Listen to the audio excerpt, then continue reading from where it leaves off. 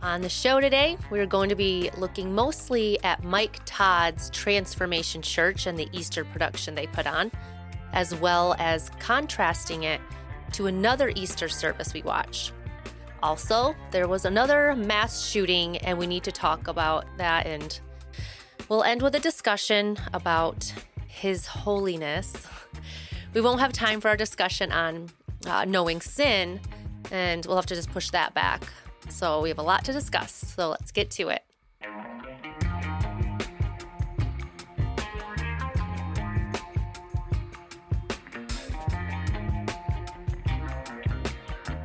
Welcome in. This is Religionless Christianity. I'm your host, Spencer, and we are so grateful that you're here with us. This is my beautiful wife, Nikki. Hello. And, we're going to do what we try to do every week here, so don't let the name fool you. We are quite Christian, quite religious, we like to think, but the world, and especially our country, is not. It's become a very secular place. So what we like to do here on Saturdays is just try to make sense of the world around us, the news around us, especially as it pertains to Christians, like we have this week, looking at Easter services. So we do have some good stories to get to. But before we get to any of it, dear, is there anything you would like to say? Any prayer requests that you may have? I just praise God that He's given me work to do. I just found a couple nice families to clean for. One of them is a nice Christian family, so I went over there to look at their house and give them a quote, and then I didn't realize an hour and a half goes by. We're just talking, and it was just kind of nice to talk with another believer, being new here, and we haven't really found a church to go to yet. So it was just kind of like, just nice to get to talk with another mom, and yeah, so it's just been kind of, lonely, not being in a church yet, or really, making friends. I know I brought that up last time. I know the kids need friends, but I need friends too. Yeah, so that's been a blessing. Just the Lord's taking care of us. We don't necessarily need for much, but it does help with extracurriculars, and it gets Nikki out of the house once or twice a week, which is always a blessing when you homeschool It's a 4 blessing kids. to get me out of the house. Well, for you, right? We kidding. homeschool 4 kids, and that can be a bit much. So it's nice to have a break. And Yeah. and then also just consider praying. We're still hunting for a church. We weren't able to actually get out and check out churches this previous weekend because we were out of town. So we're going to be checking out more churches, hoping to find the one, if you want to call it that, or just decide to go somewhere because it's a church and they're Christians and they're preaching the word. Yep. So maybe we just need to be less picky, I suppose. Either way, pray for us. We'd appreciate it. So now, before we dive into the news, let's get our plugs out of the way here. You guys know that we love Cardinal Contingency Solutions, and we encourage you to reach out to them, see what they have to offer for you. We're talking about another mass shooting going on, and mass shootings seem to be, kind of all over the place today. And, is your office prepared for a mass shooting? Is your church prepared for events like this? Because they're increasing. As wickedness increases in the world, why would we expect that violence isn't going to increase right along with it? So you don't have to go into these things blind. You don't have to be unprepared. You can reach out to Cardinal. They're the best in the world, and they can make sure that you're, prepared in case the unthinkable happens. So we'll have links to Cardinal in the show notes. Go check those out. Give them a call. Send them an email. See what they can do for you. I do not think you'd be disappointed. And of course, we are proud members of the Christian podcast community, and we would love it if you guys would head over to christianpodcastcommunity.org. You can go to the show link and find the 55 or so great Christian podcasts that are on there. We, of course, are on there and very honored to be so. And I think,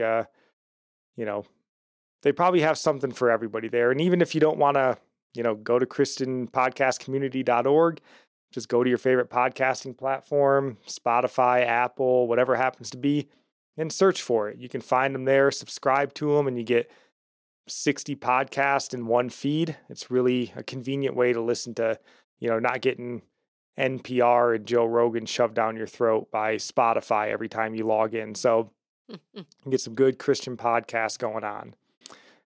But you guys know what time it is if you've been here. It's time to cue the music. Although this is a delayed cue, because our initial story on Mike Todd and Easter services did not deserve the music. So this music is being reserved for later in the episode. But we're going to cue it anyways because it needs to be cued. So it was the best of Easter services. It was the worst of Easter services. It was an age of sound doctrine. It was an age of great entertainment. So, sorry, I came up with the title for this and I thought, I do have to grab, I guess, a quote from A Tale of Two Cities.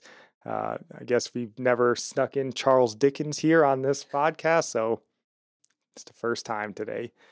But we do want to just look at Mike Todd and Transformation Church's Easter service.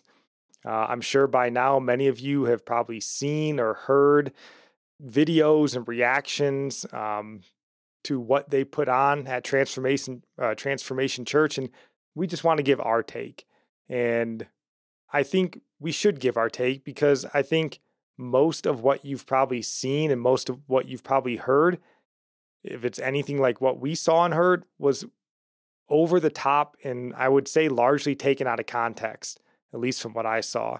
And that isn't to say that we were fans of what Transformation Church put on, but over-exaggerating the events isn't what's needed either. I think a lot of it's clickbaity, to throw that stuff out there like it's, the Easter service from hell, and you're like, settle down, right? So we watched the entire service, and we just want to share with you what we saw, the things that stood out to us on the service.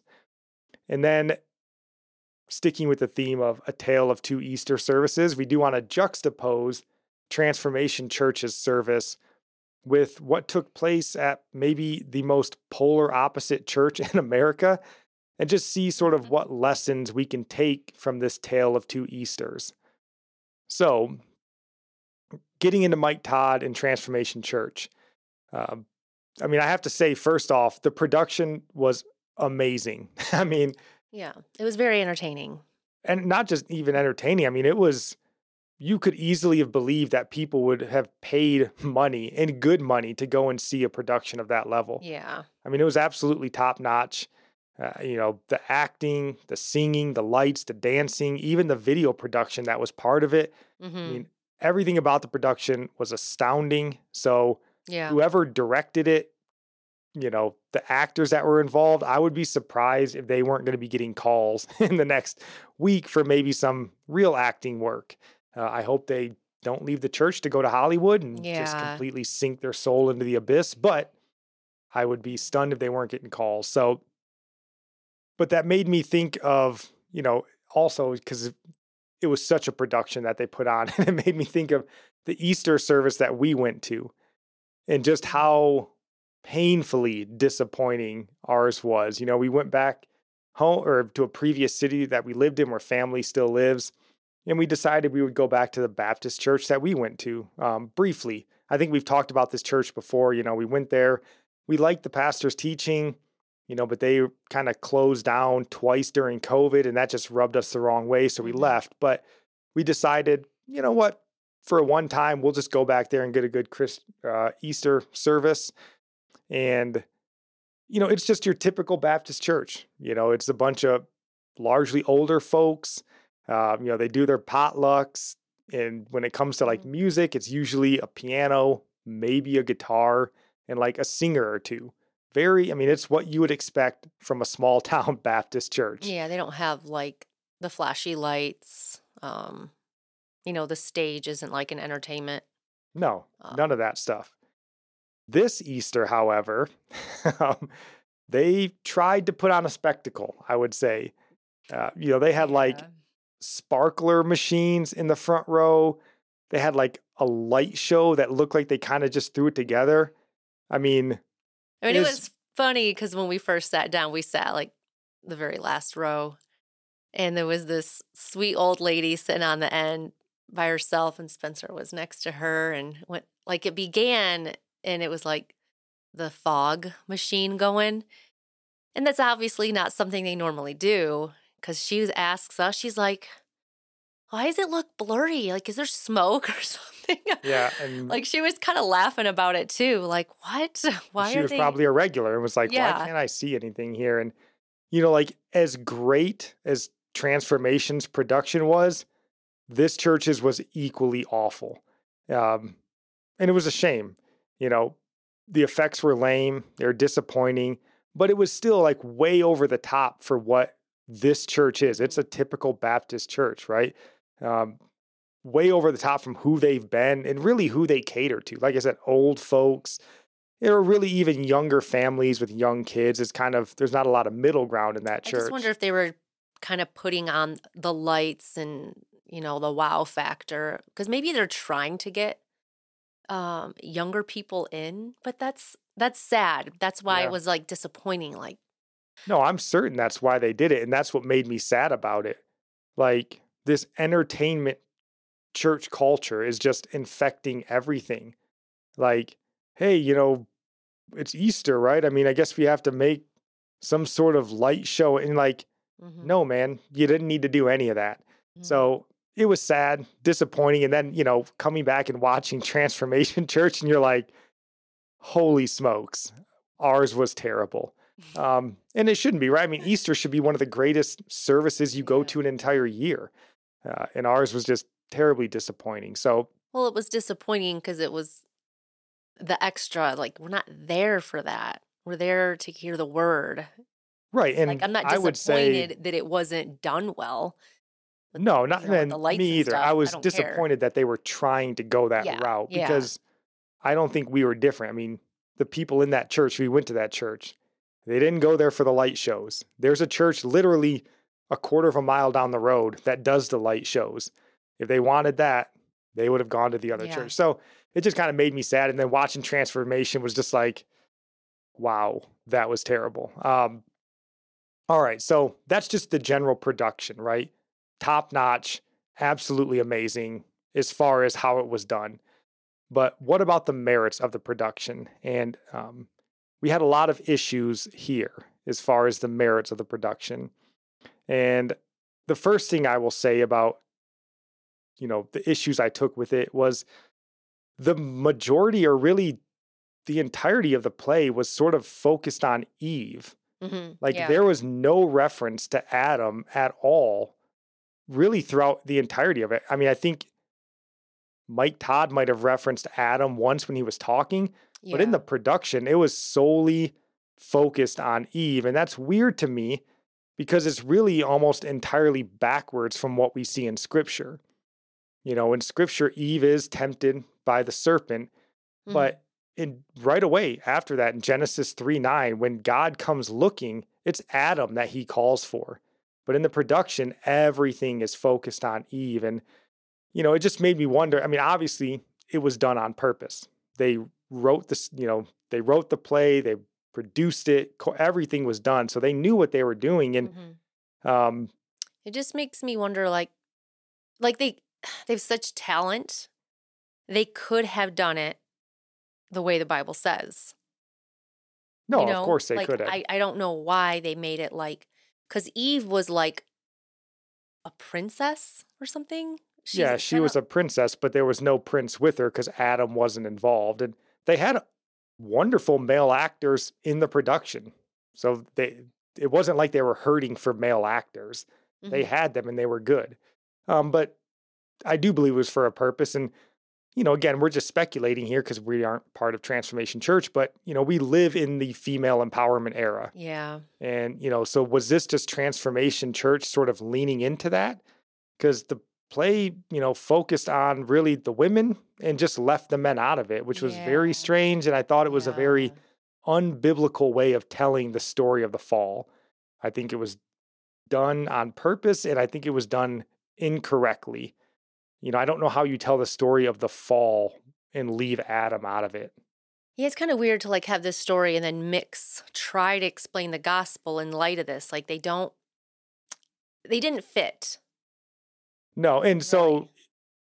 just, I guess, highlighting the play sort of covered everything starting from the fall until Christ's resurrection. It sort of kind of covered that Yeah. broad swath of time there. So, but yeah, I mean, to leave Adam out and just very bizarre to me. Although I did think with them leaning into the women and sort of, I guess if you wanted to take a positive out of the female dominated casting that Transformation Church had in there, Satan was portrayed as a woman in this play as well, which I do think that seems to fit since feminism is playing such a large part in destroying our culture today. So that part seemed to fit a little bit, though still you could say, why was Satan played by a woman? But again, I had less issue with that than leaving Adam out of the thing entirely, which was bizarre. The So part I was going to ask you about,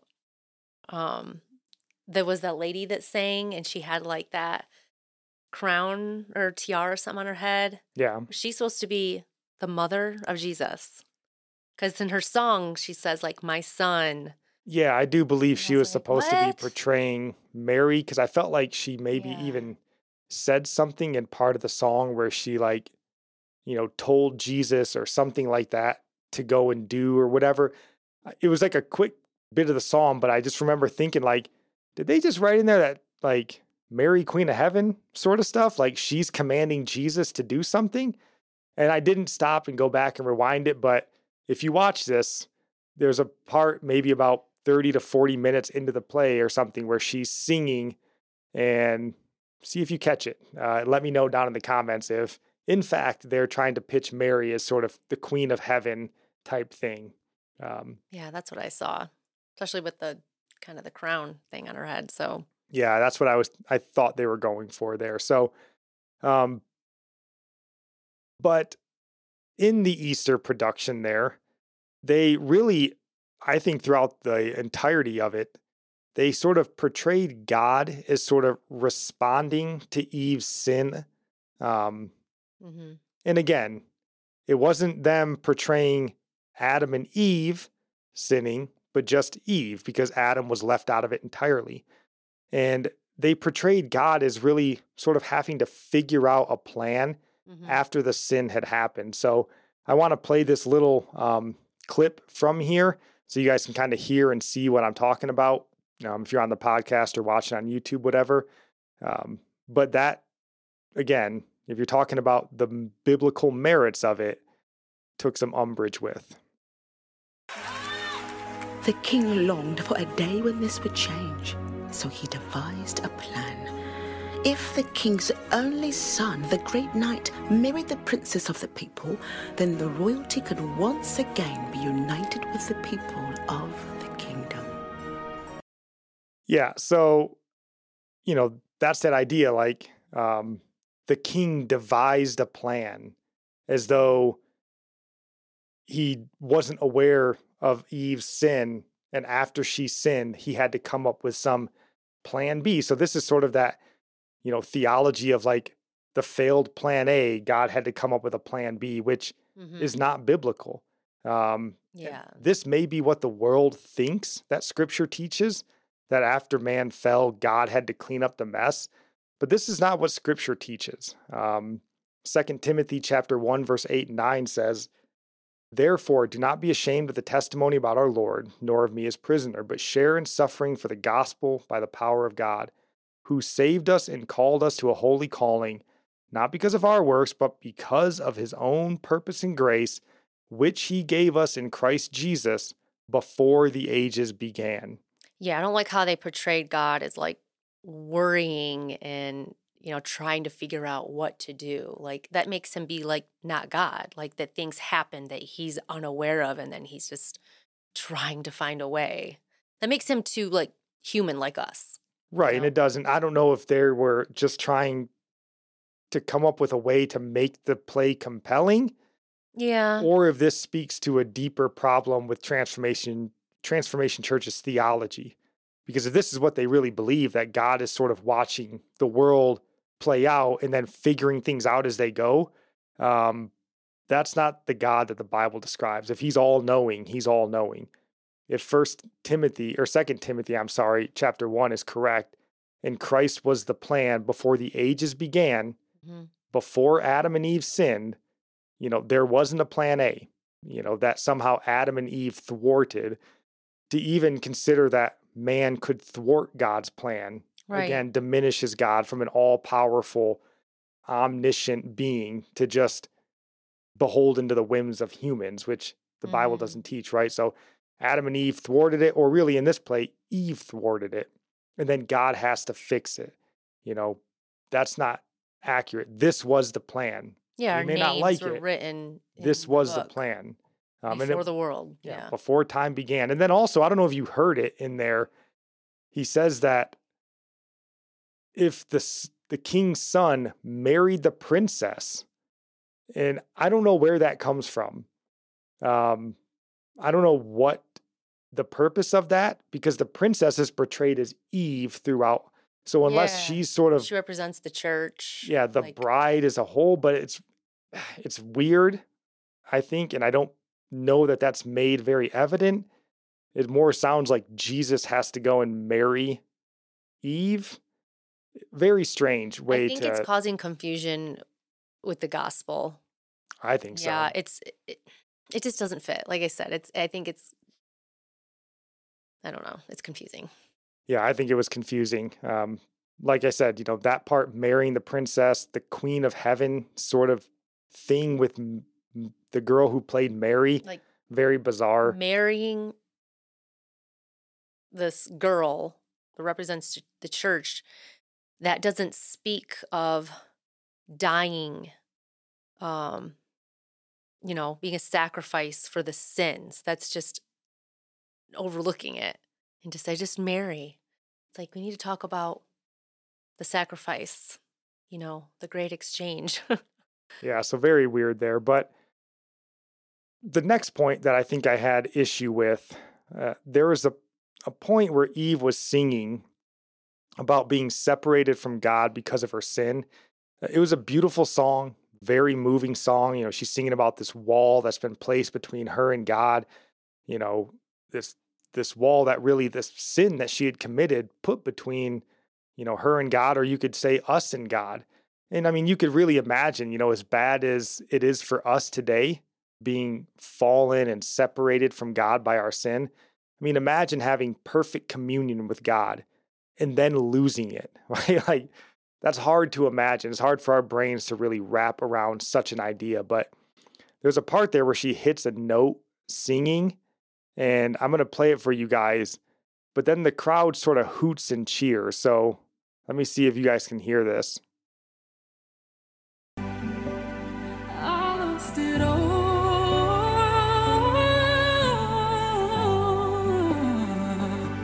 'Cause I built these walls.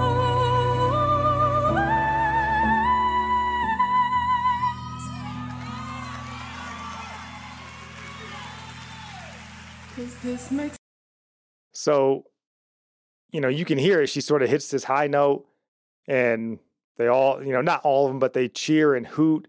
And this just really struck me as odd, because really the way this song was sung and the tone that it was sung in, it should have been a moment of like sadness, maybe reflection on our own sins that separate us from God. But you get the sense that instead it was really just kind of like purely enjoyment from the crowd. Mm-hmm. Some may have been sad because it wasn't like a huge contingent of the crowd that hoots and cheers, but it was enough where you're like, I don't know that it's like pricking the soul there, or if it's just, man, this is a great play. Wow. I mean, because if you were at a normal concert and a lady or a guy or whatever hit that note, you would hoot and cheer. Mm-hmm. But you're here supposed to be reminded of this great sin that separated us from our loving creator. And the song was somber and it was beautiful. And I know when I listened to it, I was like, oh man, like it really hit me listening to it. And then you hear this hoot and cheer and you're like, these people I don't think are there for the right reasons. When They're not getting it. When you're caught up in like sorrow, when you're like about to cry and you can't talk, that's where people should have been, where they couldn't speak, let alone like holler out, and at this lady. So obviously those who are hollering and clapping their hands they weren't having that moment of like sadness where they should have been sad, because you know what I mean? When you're sad, you kind of like, you can't talk. Right. That's what struck me. And again, it wasn't everybody there. You don't know who's there. But just, yeah, in that moment to sort of hoot and cheer instead of like, oh man, that's me. I'm separated.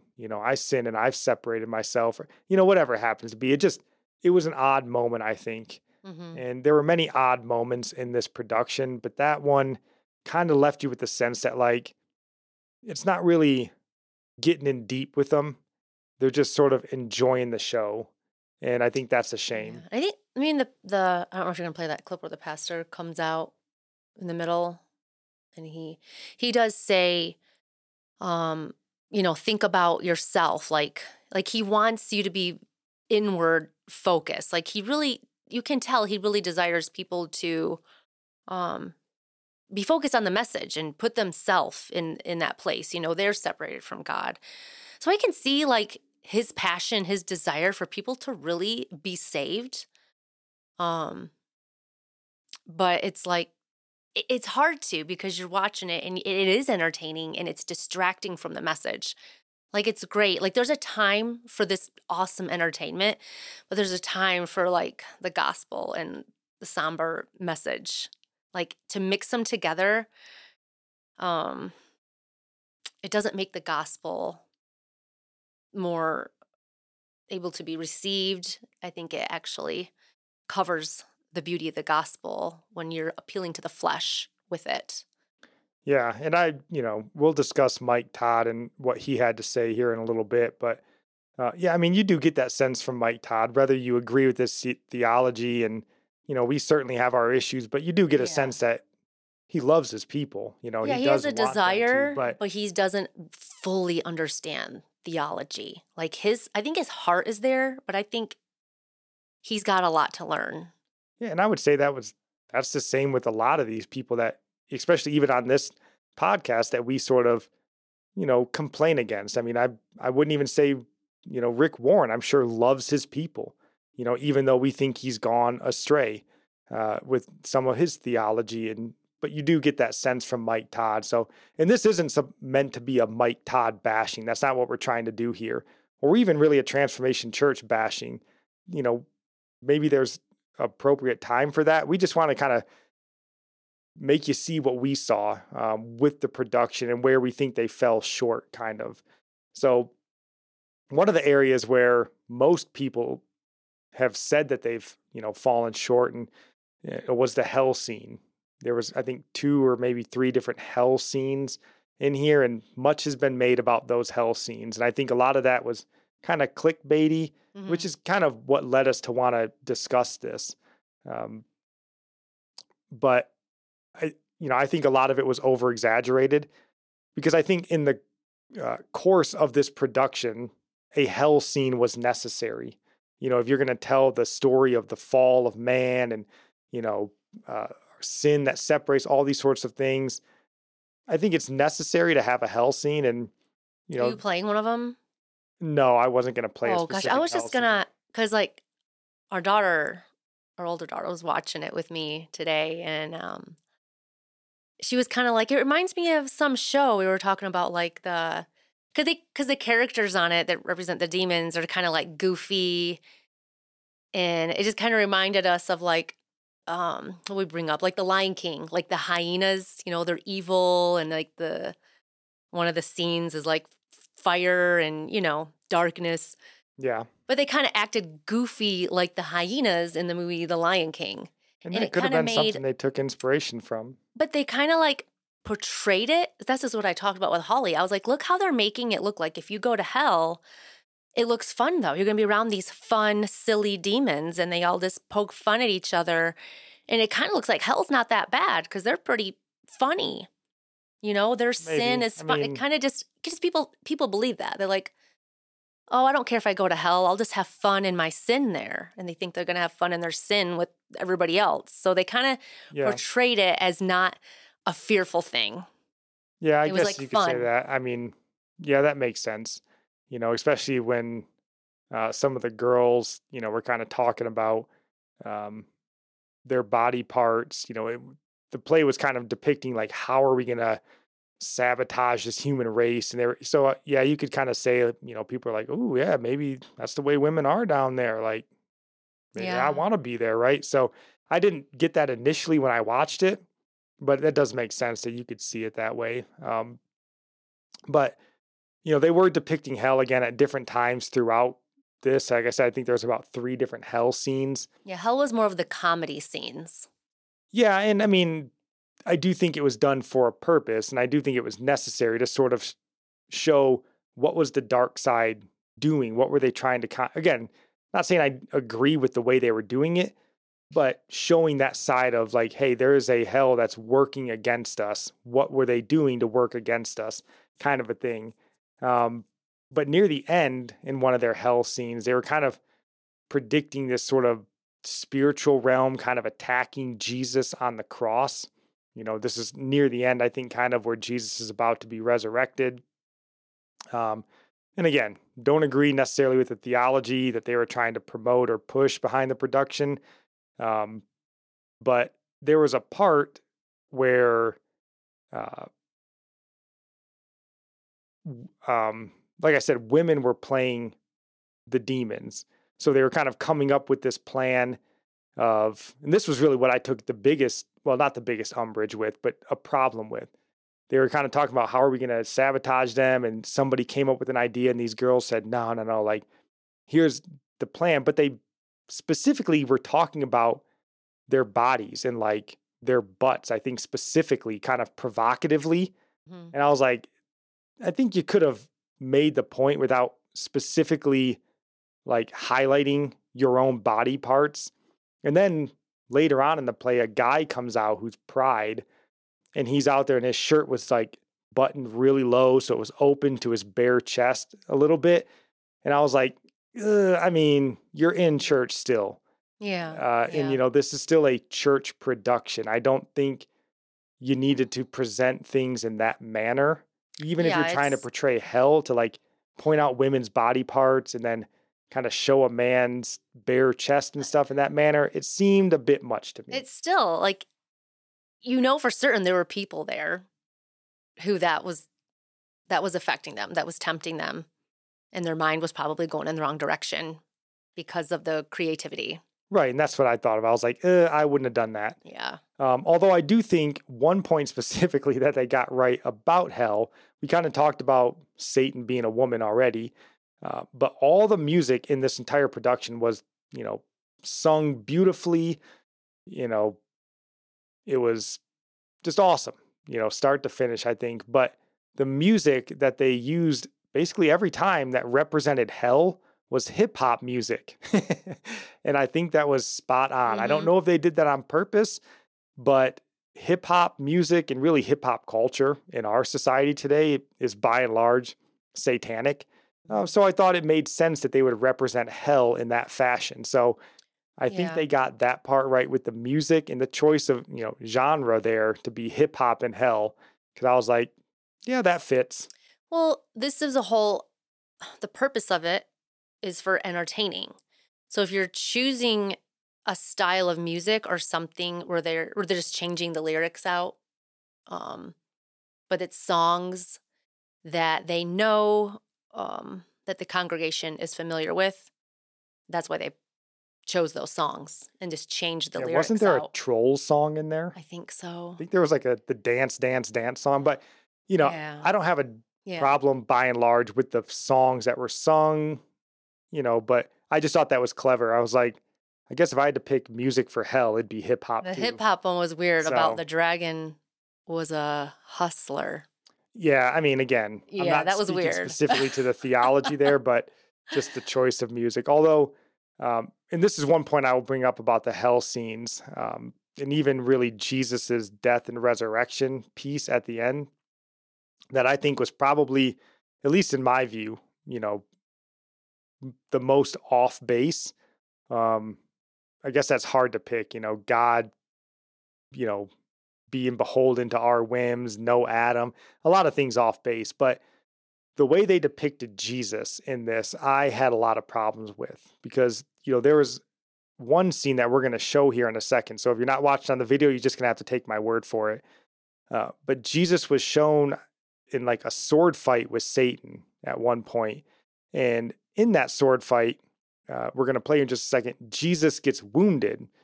Satan, swings a sword and wounds Jesus. And then later on the cross, as he sort of gets down, he's kind of battling with the demons and they get him down at one point. So let me see if I can show this piece with the sword fight.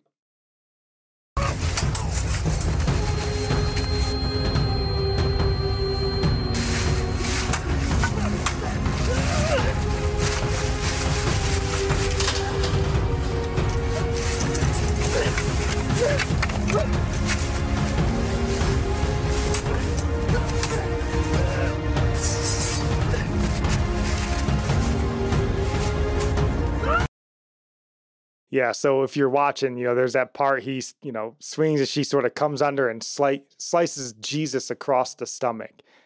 And I was just like, man, this is entirely wrong. Jesus is not fighting with Satan. It's not a battle with Satan because Satan is not a worthy adversary of Christ. In fact, Satan is not an adversary at all of Christ. Jesus, again, is the omnipotent creator of heaven and earth.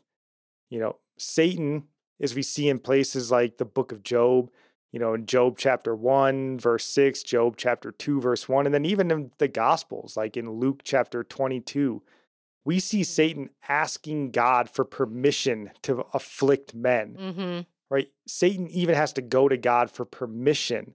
Yet they're showing it here that somehow there's this great battle and it's a back and forth between Satan and Jesus, which is not correct in any way, shape, or form.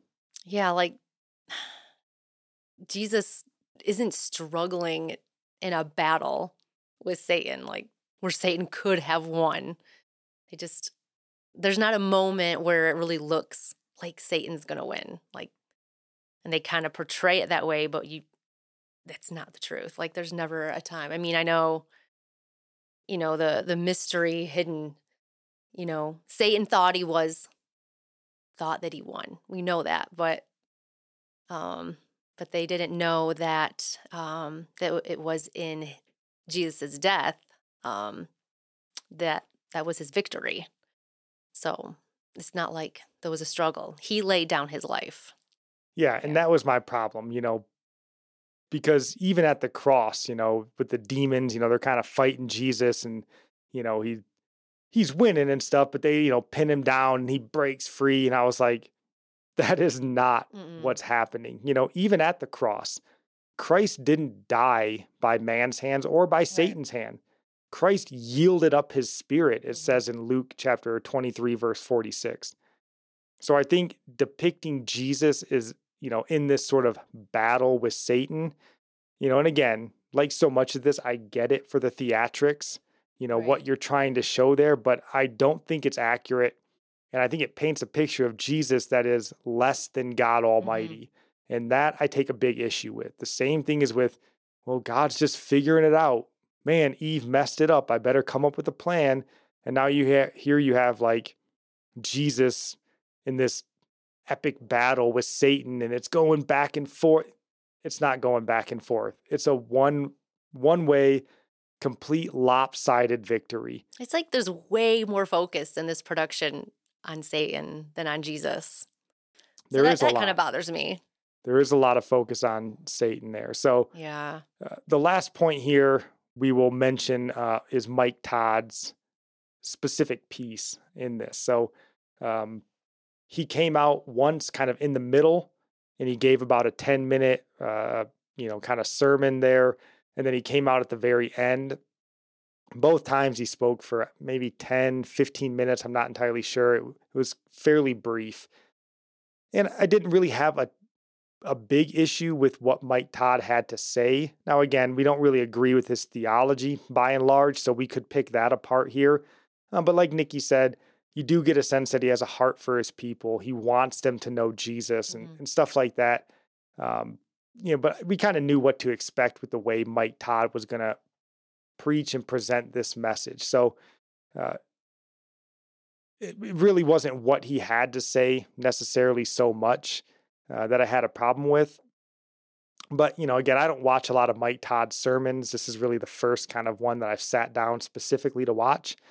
But I imagine this sort of presentation or sermon delivery is probably quite common for Mike Todd. This is probably the way he delivers most of his sermons. But what stood out to me was he had no Bible, just him walking around on the stage.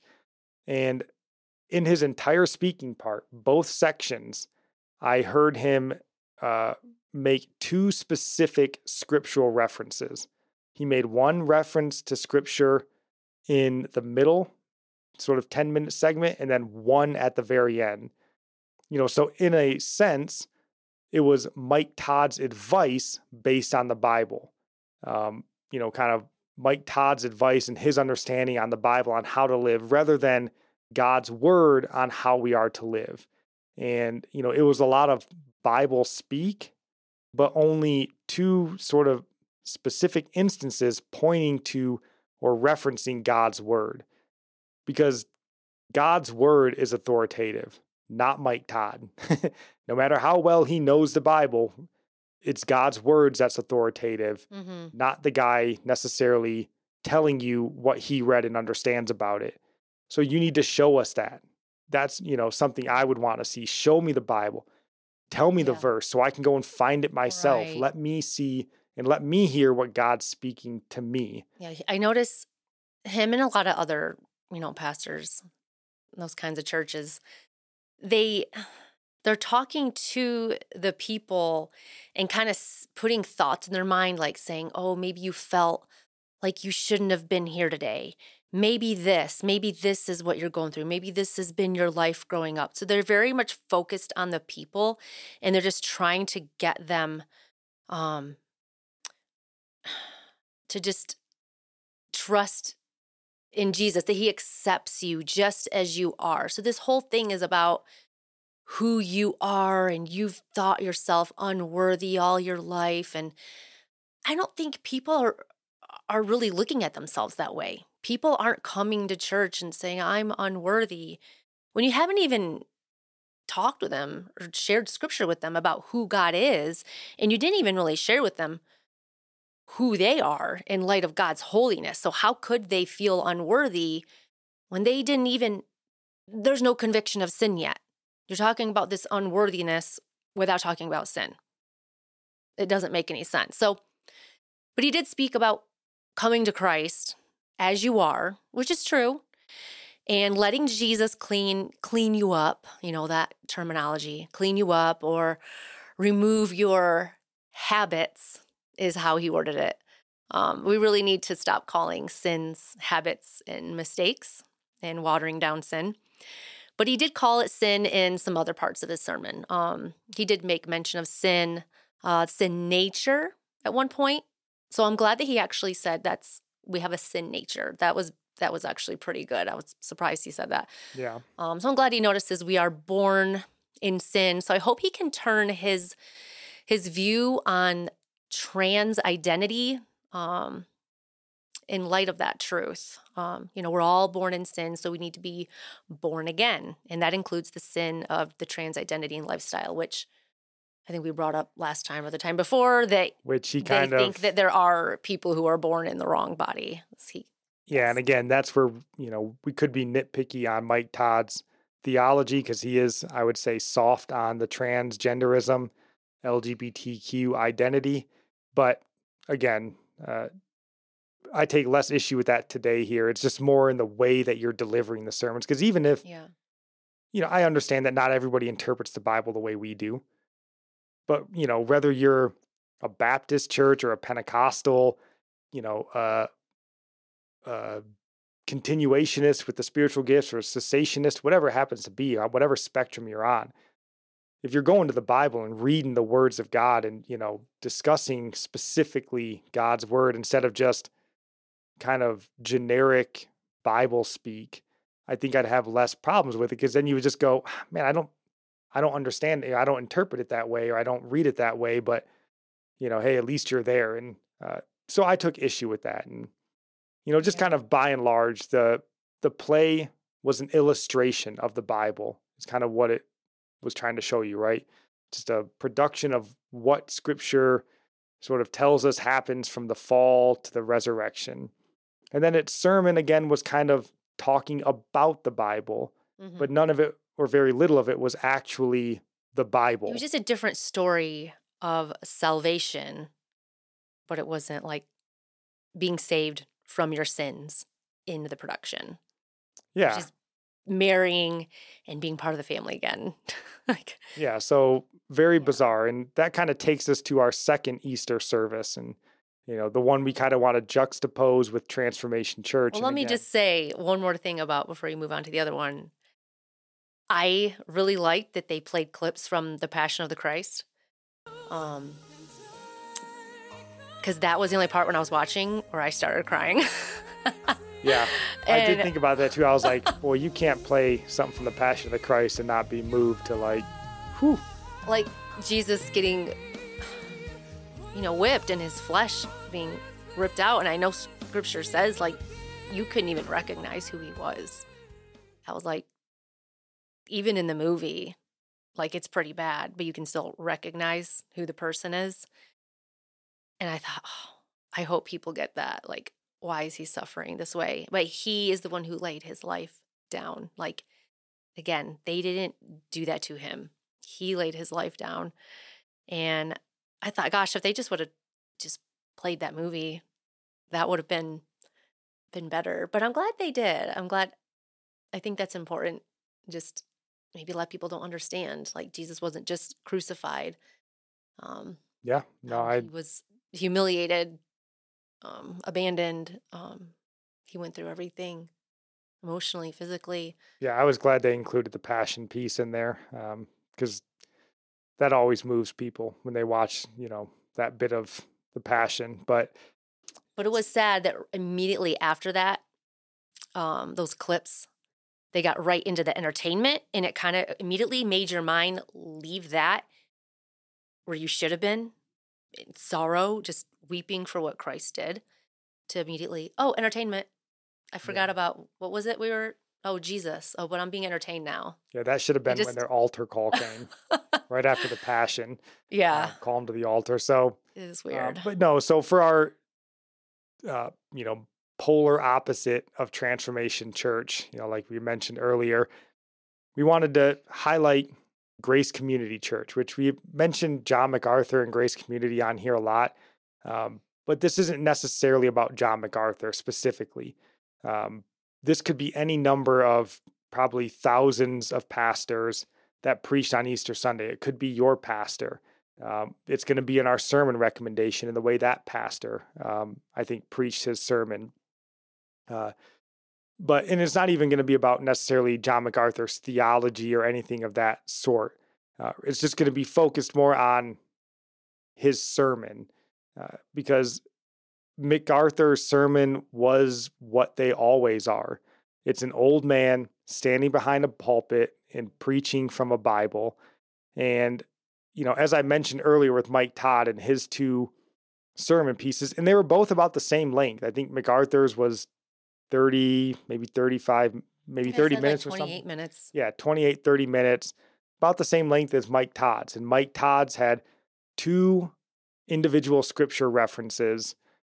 And in the same length of time, MacArthur's sermon had 27 references that, to scripture. So on an Easter service, when you know that that is a time when you have the ears of probably the most non-churched people of the year that are going to be in your vicinity, and, I think you lean into what you believe is going to reach them or transform them. So at Transformation Church, we see entertainment being the focus. And in the other church, at Grace Community Church, we see God being the focus. And so among all the many issues, that we necessarily had with Transformation's Easter service, kind of my biggest problem was that entertainment is what they brought to church or to those attending the church. And they really brought it in place of God's word. And I think that that's, it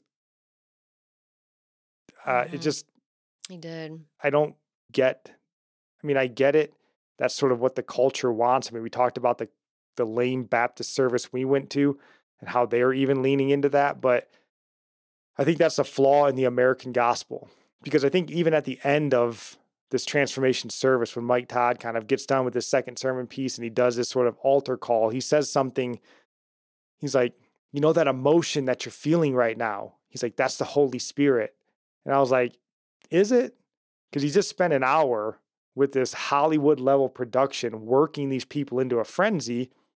I'm not sure if it's the Holy Spirit, especially because, you know, we didn't really hear a gospel message. We Right. didn't really hear the word of God. And, you know, Romans chapter 10, verse 17 says, so faith comes from hearing, and hearing through the word of Christ.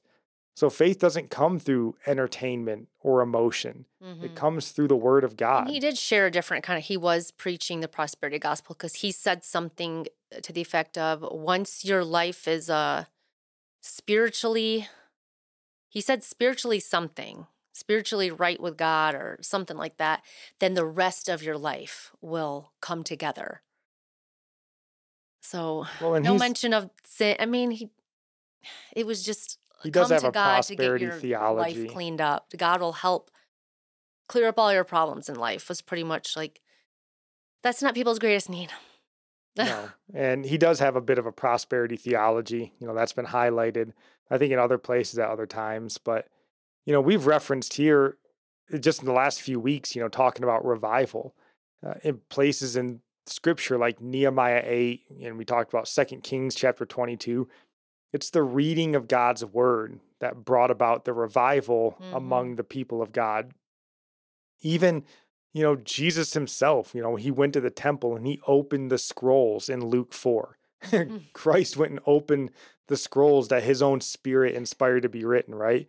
So as beautiful and really amazing as that Ransom production from Transformation Church was, I just can't help but feel that it missed the mark, because I think people went away entertained, but they went away empty. Well, because by he and ended the large. service when like the production was done. He comes out and he's like, something like, all right, don't hurry off to brunch. Because I guess they had food there after the service. Like, just the fact that you had to, like, you know, your congregation, they're in a hurry, the entertainment's done.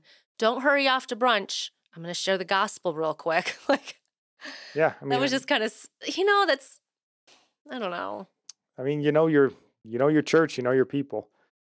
So, you know, I just wonder for the first time attendees that went to the church, like, what message did they take away?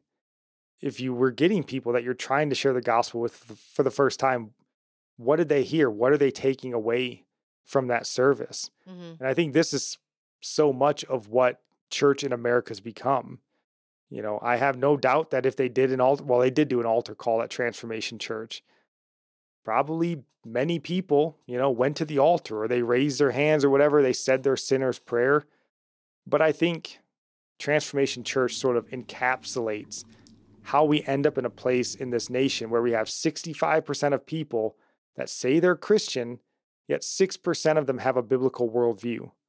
You know, how do we have a nation full of people that claim to know God, or they know that God loves them and he wants them to help them and help them overcome whatever burdens they have, but they don't understand Matthew chapter 28:20, right? They know going to all the nations, but what about observing all that Christ has commanded us? You know, hey, God loves me and he's there for me. Sure, of course he is. What about you doing all that God's commanded you to do? Did you hear that message? You know, did you hear about your sin nature that separates you from God? Did you even necessarily, you know, it just, You hear what like did they take away? repent, but they say repent just meaning turn toward God. They're not talking about what you're turning away from. When they don't fully explain what repent means. It's turning away from something, but what are you going towards?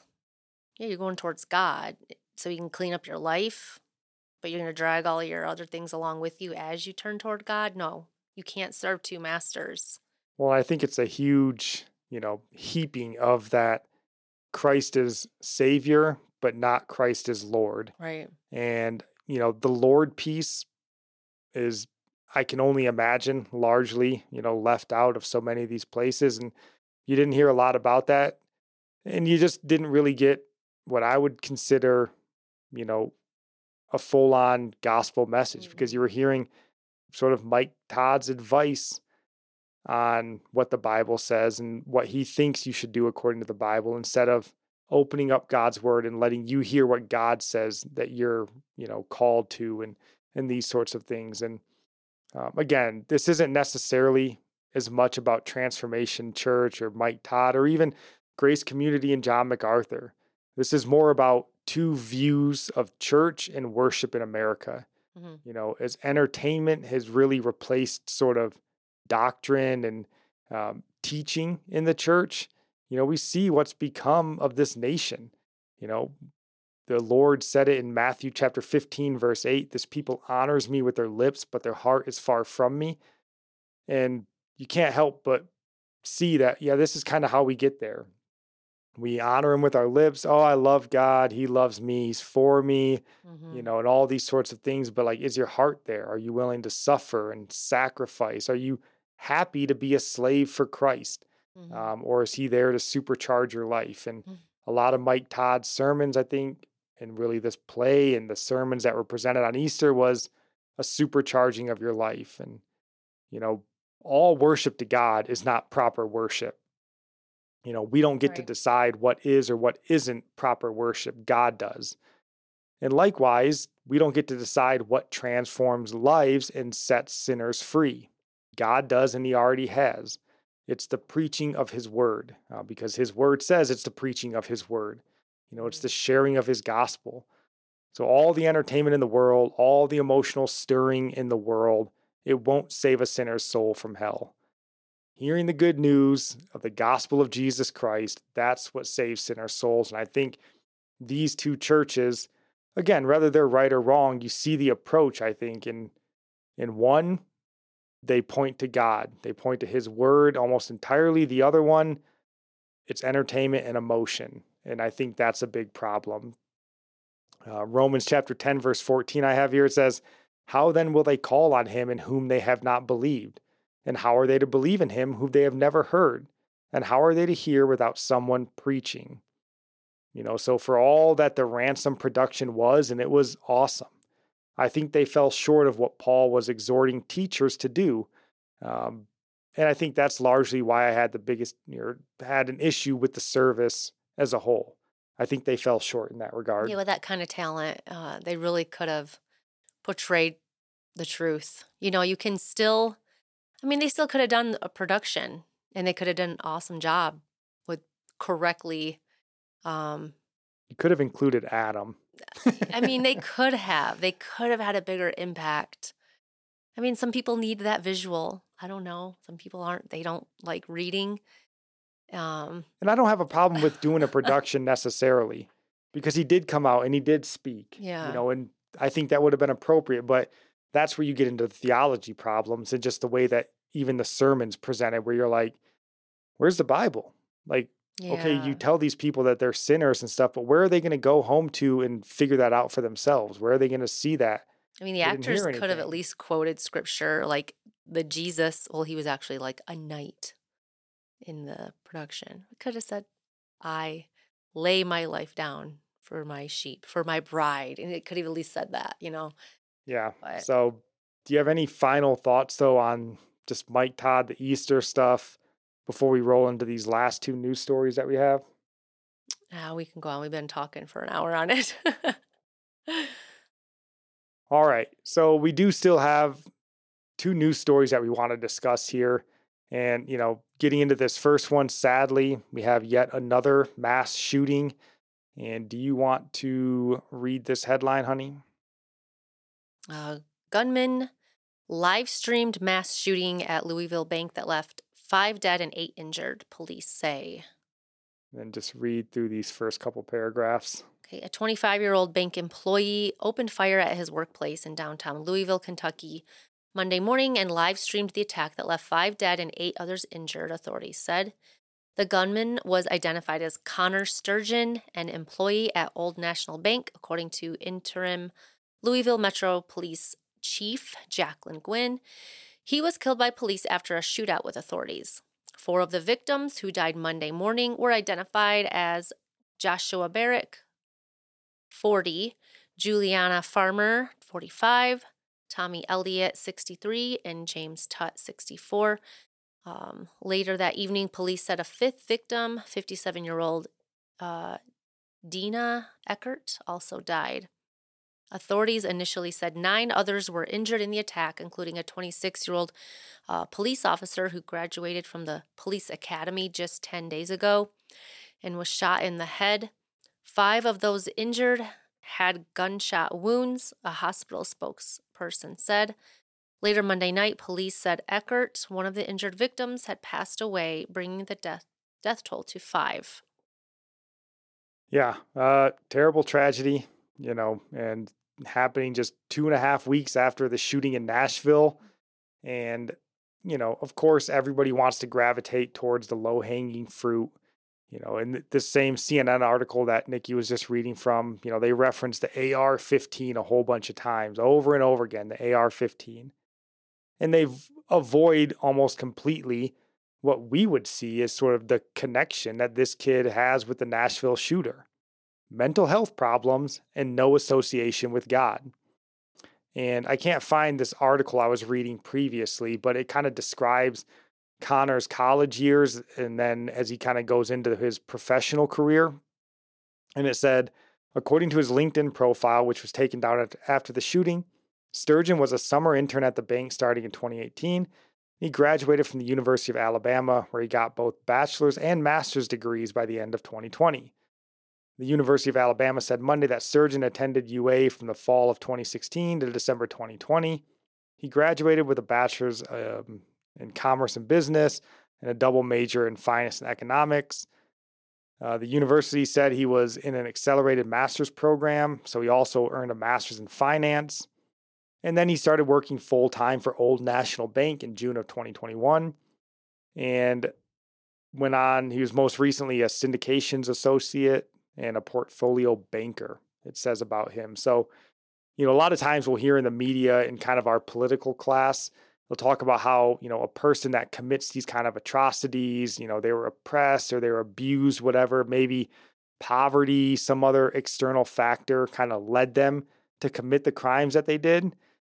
We definitely heard some of that with the trans shooter in Nashville, the difficulty or whatever she had at this previous school.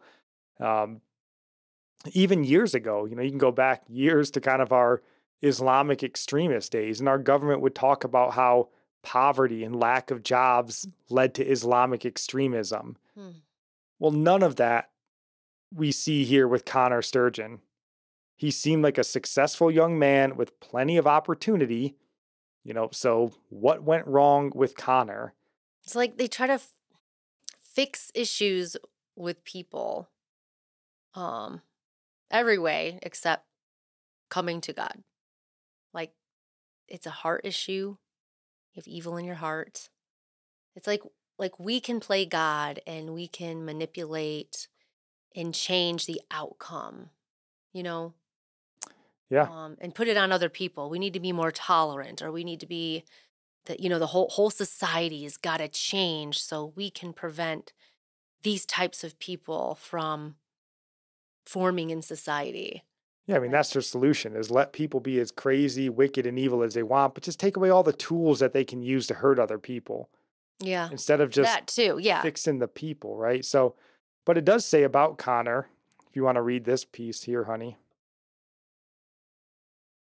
A former schoolmate of Connor Sturgeon revealed that he had experienced multiple concussions while playing football and had to wear a helmet during his high school basketball games as a result.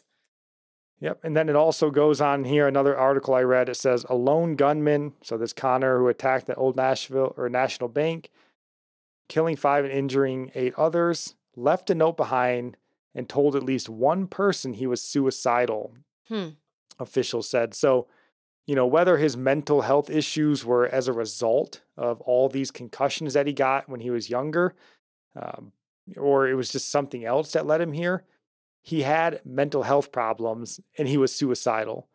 And I guess, I mean, you could say anyone that's suicidal has mental health problems. They kind of go hand in hand. I don't know. Do people who are depressed and suicidal have hatred in their heart toward other people?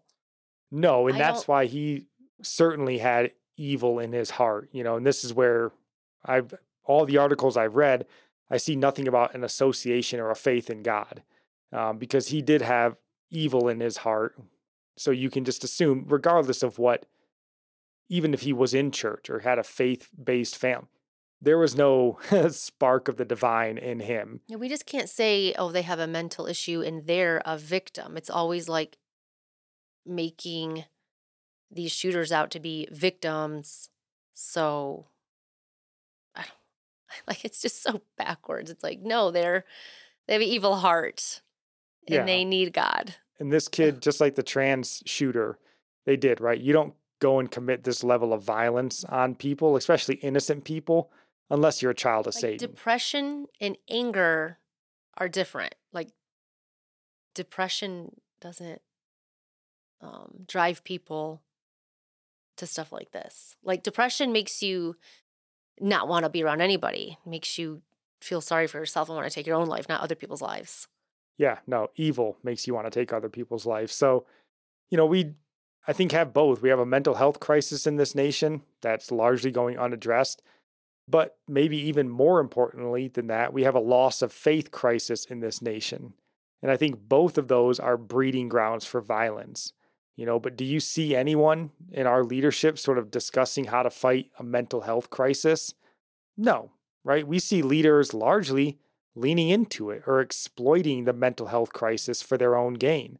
Yep. I mean, really, the entire LGBTQ movement and this sort of mobilization is taking advantage of mentally ill people to advance, as we would say, a satanic political agenda. Mm-hmm. But we don't see anyone, crossing, political lines or, whatever, doing whatever they can to advocate for a return to faith and, advocating for the failure of whatever this secular humanist society that we've devolved into.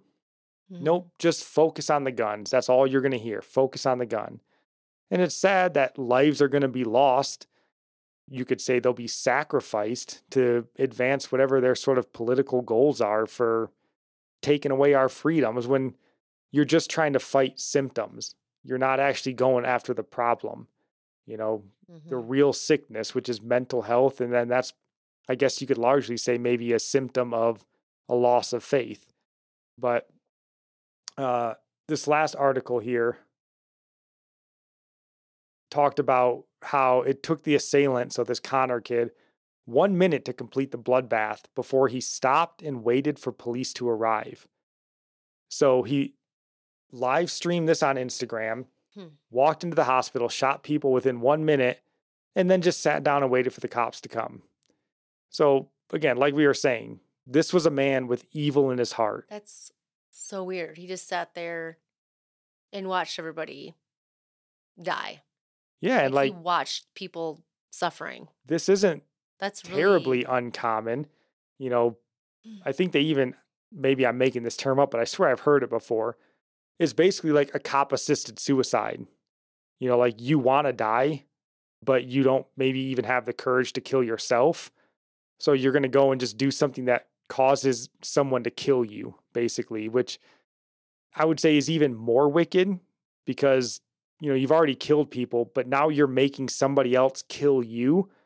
And even for a police officer, that's going to weigh heavy on their heart and their mind for probably the rest of their life, their souls, that they had to kill some young kid. So Connor wanted to hurt people. He wanted to kill people, right. especially people he knew and Because worked if he with. wanted to be shot by the police, he could have like shot somebody in the leg or something. He could have made it so they didn't die, but they still would have shot him if he pointed his gun at the cops and refused to. No, he had evil in his heart. And again, not just killing people, but also wanting to wound the conscience of these officers in the process. I mean, it's really depraved. So, like we sort of mentioned 2.5 weeks ago, right, with the Nashville shooter, our leaders have no solution because they refuse to acknowledge the problems. And then for us Christians, we must not make the same mistake. I can't tell you how many what I would consider sort of pseudo Christians I saw on Twitter, kind of right in the aftermath of the trans shooter and this as well. Just get rid of the guns, just screaming over and over again. Like, this is their great plan. Ignore the problem, go get the gun. That's the plan. I think we've got to be people that aren't afraid to address the real problems. A loss of faith in God coupled with mental health problems, it leads us to become a nation of violence, which we are. It's not even surprising. It's like the most non-surprising thing ever. Oh, we have people who have no faith, they're nihilistic atheists, and they have all these mental health problems, drugs, all this sort of stuff. Oh, and we're violent? Shocker. Like, who could have seen that coming? I know, just the whole gun argument. It's like removing guns isn't gonna change anything. It's people's hearts. But keeping guns in the hands of normal citizens can stop more death, because if someone wants to harm others, they're gonna find another way. And I don't know how many times that people got to explain this, but it's just amazing. You have to keep repeating this. It's annoying. No, it's certainly sad. I mean, pray for the families. Like we said with the trans Nashville shooter, even pray for the family of the shooter. They're, I'm sure, struggling as much as anybody. I couldn't imagine having my son go and do something this wicked. So pray for them that they would give their hearts to Christ as well. But we do have one last story to end on here. A very strange story that maybe, I guess, I don't know if this lightens the mood or makes it darker. It's hard to know. It makes you feel just icky. You want to read this headline, honey, and then these first couple paragraphs? I don't want to, because I feel gross reading it. It says, Dalai Lama apologizes after video asking child to suck his tongue sparks outcry. The Dalai Lama has apologized after a video emerged showing the spiritual leader kissing a child on the lips and then asking him to suck my tongue at an event in northern India. In a statement Monday, the office for the Dalai Lama said he wishes to apologize to the boy and his family, as well as his many friends across the world, for the hurt his words may have caused, adding he regrets the incident. His Holiness often teases people he meets in an innocent and playful way, even in public and before cameras, the statement said. His apology comes after a video of the exchange, which took place during an event in the hillside city of Dharamshala. The video went viral on social media with Northern India. So it went viral on social media with many users criticizing the Dalai Lama's actions. On the video, the young boy can be seen approaching the Nobel Peace Prize winner before asking, "Can I hug you?" The 87-year-old spiritual leader then invites the boy on stage and points to his cheek and says, "First here," prompting the boy to give him a hug and a kiss. The Dalai Lama then points to his lips and says, "Then I think finally here also." He then pulls the boy's chin and kisses him on the mouth. "And suck my tongue," he says after a few seconds, poking his tongue out. And I think it's weird how, he's apologizing for his words, but everybody's upset about his actions. Yeah, he did come out on Twitter that I saw, and, the office of the Dalai Lama gave some really sort of lame, response to, sorry that this was, he didn't mean to, he's playful, whatever, but. So he's not apologizing that he kissed the boy on the mouth. He's thinking about what he said after that was the problem. It's like, no, that was wrong. Well, and we know too. This is the old, you're not sorry for what you did, you're sorry that you got caught kind of a thing, right? And yeah. As disgusting as this story is, it does serve as a simple reminder, and that's kind of why we wanted to highlight it here, that the Dalai Lama, and I figured we would go in the words of former Arizona Cardinals head football coach. Nikki has no idea who Dennis Green is. But they are who we thought they were. So the Dalai Lama is who we thought he was. The Dalai Lama is a sinner in need of a savior. the Dalai Lama is a man, a fallen and sinful man like all the rest. Christ is God. Jesus Christ is the only sinless and perfect one. Though I will say, in respects to the Dalai Lama, he may be a bit worse of a sinner than just the average Joe, because I think anybody that would allow themselves to be referred to as His Holiness is probably a person that's kind of completely given over to the sin of pride. And I would say the same goes for the Pope. You can lump him in with the Dalai Lama as well. And this is like that C.S. Lewis quote that I'm going to butcher, but I think it fits pretty well in regards to the Dalai Lama. He says, or you could say the Pope as well, that you can even have pride in your humility. And I think we see that whenever somebody's allows themselves to be His Holiness, Christ, like all these different lavish titles that we put on these supposed spiritual leaders who are just fallen men, sinners, and in the Dalai Lama's case, apparently perverts like all the rest. And again, we're just speculating, right? This is just one little incident, one run-in with the kid. So it's a speculation. But like so many other leaders around the world, would it shock you that the Dalai Lama's really a pervert? Wouldn't shock me, but I would say you don't ask a young boy to suck your tongue in public if you're not a pervert. Like what you do in public versus what you do not in public. It's like, if you're that bold in public, you're worse. And as you would expect, in especially California, they did try to go, I guess I read an article explaining away the Dalai Lama's actions. So do you want to read these couple of paragraphs trying to explain away what the Dalai Lama did? According to a 2014 BBC article, sticking out your tongue can be considered as rude, but in Tibet, it's a way of greeting.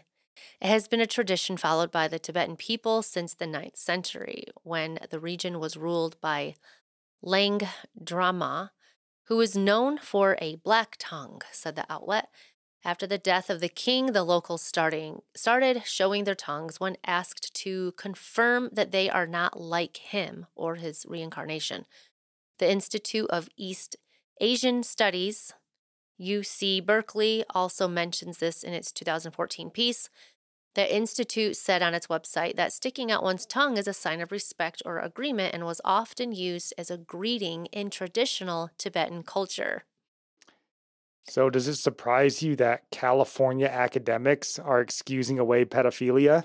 Oh my gosh. Doesn't surprise me, but I'm not sure how you go from sticking out your tongue as a greeting to suck my tongue is somehow acceptable. That's a whole other level of greeting.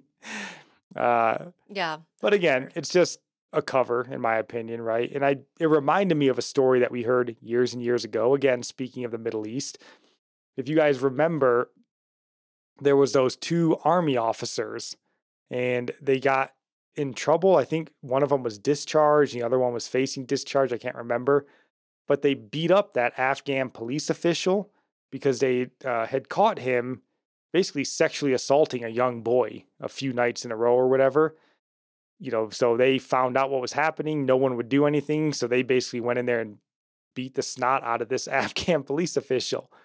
And the media and sort of the political class kind of said the same stuff with this guy. And I pulled this from an article. It said Martland, I think was one of the guys, and former Captain Daniel Quinn were disciplined by the army after they beat a powerful local police official who they concluded had been raping a small boy in northern Afghanistan in 2011. They say they had been encouraged by higher-ups that there was nothing to do about such horrific acts, that these were Afghan problems for the Afghan authorities to work out. It's just their culture, don't you know, for grown men to rape little boys.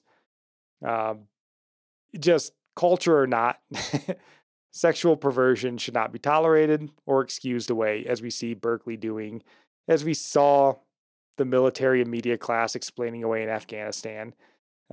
Shouldn't be explained away if you're from Afghanistan, or even if you're His Holiness, the Dalai Lama. If you're a pervert, you're a pervert. It's like the argument people make, just about homosexuality. Like, well, they're not hurting anyone. Why do you care? It's their life. So it's like teaching you to just look the other way because it doesn't affect you. So if a child is being abused, look the other way. It's not hurting you. How does that affect you? It doesn't. Just ignore it. Or if it's like teaching people to mind their own business, like, which isn't good. Like, you were supposed to defend the helpless. Like, Yeah. like Well, it's and just, I love Captain Quinn. I don't know what he's up to now, but boy, just the thought of him walking in there and pounding and pummeling this Afghan police official brings a smile to my face. Maybe it shouldn't. Maybe that's ungodly of me. I don't think it is. But yeah, they can try to explain it away. but Just like, leave what the Dalai would Lama Jesus do? alone. What would Jesus do? Apply that everywhere. It's just disturbing to ignore problems because it's just culture. Like, everyone has a moral conscience, and culture doesn't come before morality. Like, they look at it like we're different. We're a different species because we're a different culture and held to different standards of right and wrong. That's kind of like what they're saying here. Right. So, But we know that these Berkeley academics, they don't have, it's not a culture problem for them. They're the same ones that are going to be telling you and probably have already told you that minor attracted persons is a normal thing to be. I mean, they're the ones that are going to try to push to make pedophilia a normal act. So, no, they're down with this. I would believe, because again, you don't justify things like this away. So the Dalai Lama, though, he is on Twitter, at least his office. So reach out to him. I sent him a message. Not sure he saw it. I told him to repent, believe in Christ, that he's the only, Son of God. He's the way, the truth, and the life. So you never know. You never know who, no one's outside of God's reach should he desire to save them. So maybe send the Dalai Lama a message. He certainly appears to need it. So do you have any final thoughts here on anything we talked about? Mike Todd, the mass shooting, his holiness? the gospel needs to be preached. It's not being preached very well in churches. It's just, there's just no knowledge of sin. There's this tolerance of it. I don't know. All these stories today are just like, it's just unsettling. Like, we need the gospel preached. We need, I don't know. Yeah, I'll just Like, say that's the answer. Like, that's what it comes down to. All, like, the church is being so lukewarm and pastors afraid to offend with the truth. They're ashamed of the word of God.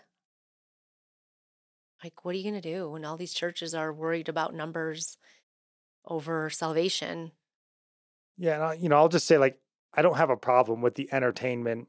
I don't have a problem with the emotion. I mean, I think, if you have a heart of flesh, you should be moved to emotion when you hear of what Christ did for us and what God did for us, and so I don't have a problem with the entertainment. I don't have a problem with the emotion and all that, but when it's in place of God's word and the preaching and, the proper understanding and diagnosing and all of that sort of stuff, then it is a problem. And I think that's largely what we saw at Transformation. So it's not that they put out a play for Easter. Have no problem with that. But when it's, I think, poor theology followed up with lack of actual preaching God's word, it just kind of, I think, makes for a bad mix. And yeah, I think we need to avoid that, which is sad because, I think if me and Nikki probably 15 years ago, we probably would have went to a Transformation church. We would have loved the light show. We would have loved, all that it has to offer. But I think, hopefully I would assume that's part of the sanctification process where you grow out of that and you just, Yeah. I want to hear from God. I want to, know what he says for my life and these sorts of things. And I don't need the emotion and the entertainment anymore. And, and again, this isn't even about MacArthur because you may not like the way he preaches and it's too dry. It's too whatever. Fine. I mean, I have no problem with that. But I just think when you're trading in, sound doctrine and biblical teaching for entertainment and emotion, I think that's a bad trade-off. Yeah, you don't go to church to feed the flesh. You go to feed your spirit. So if the word of God is dry to you, because you're trying to feed your flesh and it's not going to be satisfying to your flesh. So, Well, but even that still, right? Like, certain pastors and preachers have their own tone, so you may not like an old John MacArthur. You may like whoever your pastor is, who's maybe more, whatever happened. I'm just saying, like, there's a lot of ways to sort of present that message and that gospel message. And it doesn't have to look specifically like one, kind of person. But right. We just have so many people that we can listen to. Like, if we didn't have the internet and we only had our local church, we go where we can get the word of God. We're too spoiled that we can say, oh, that's not my style. I don't like his voice. I don't like the way. It's like, is the truth being preached? Like, is the word of God being handled correctly, presented properly?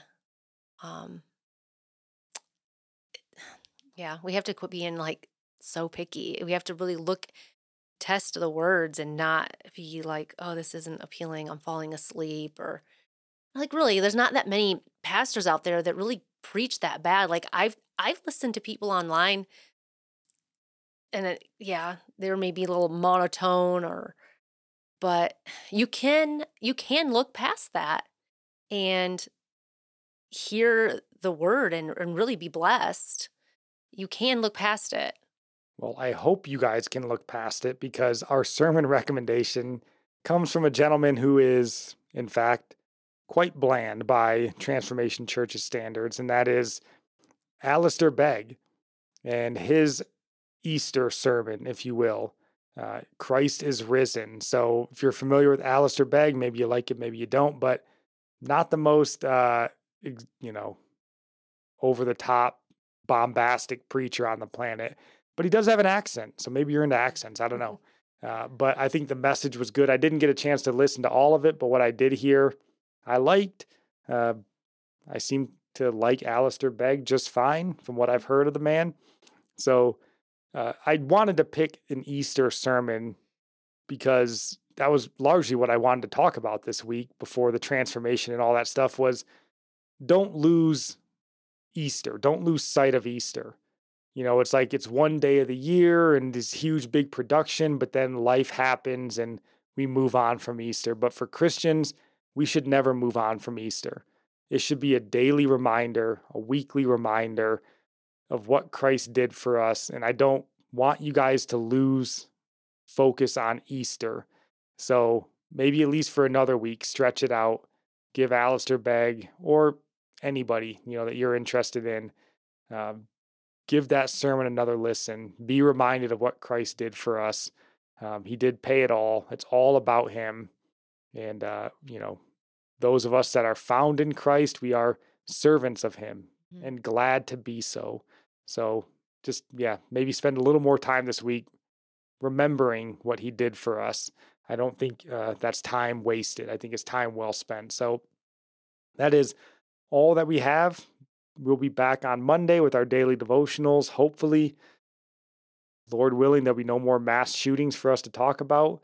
Hopefully this nation will heal from these sorts of wounds, and maybe we'll even have time to discuss knowing sin. Because I think we're seeing sin on full display here in this nation. So that's what we'll have hopefully next week. But come join us on Monday for the devotionals. And we hope you guys have a blessed week.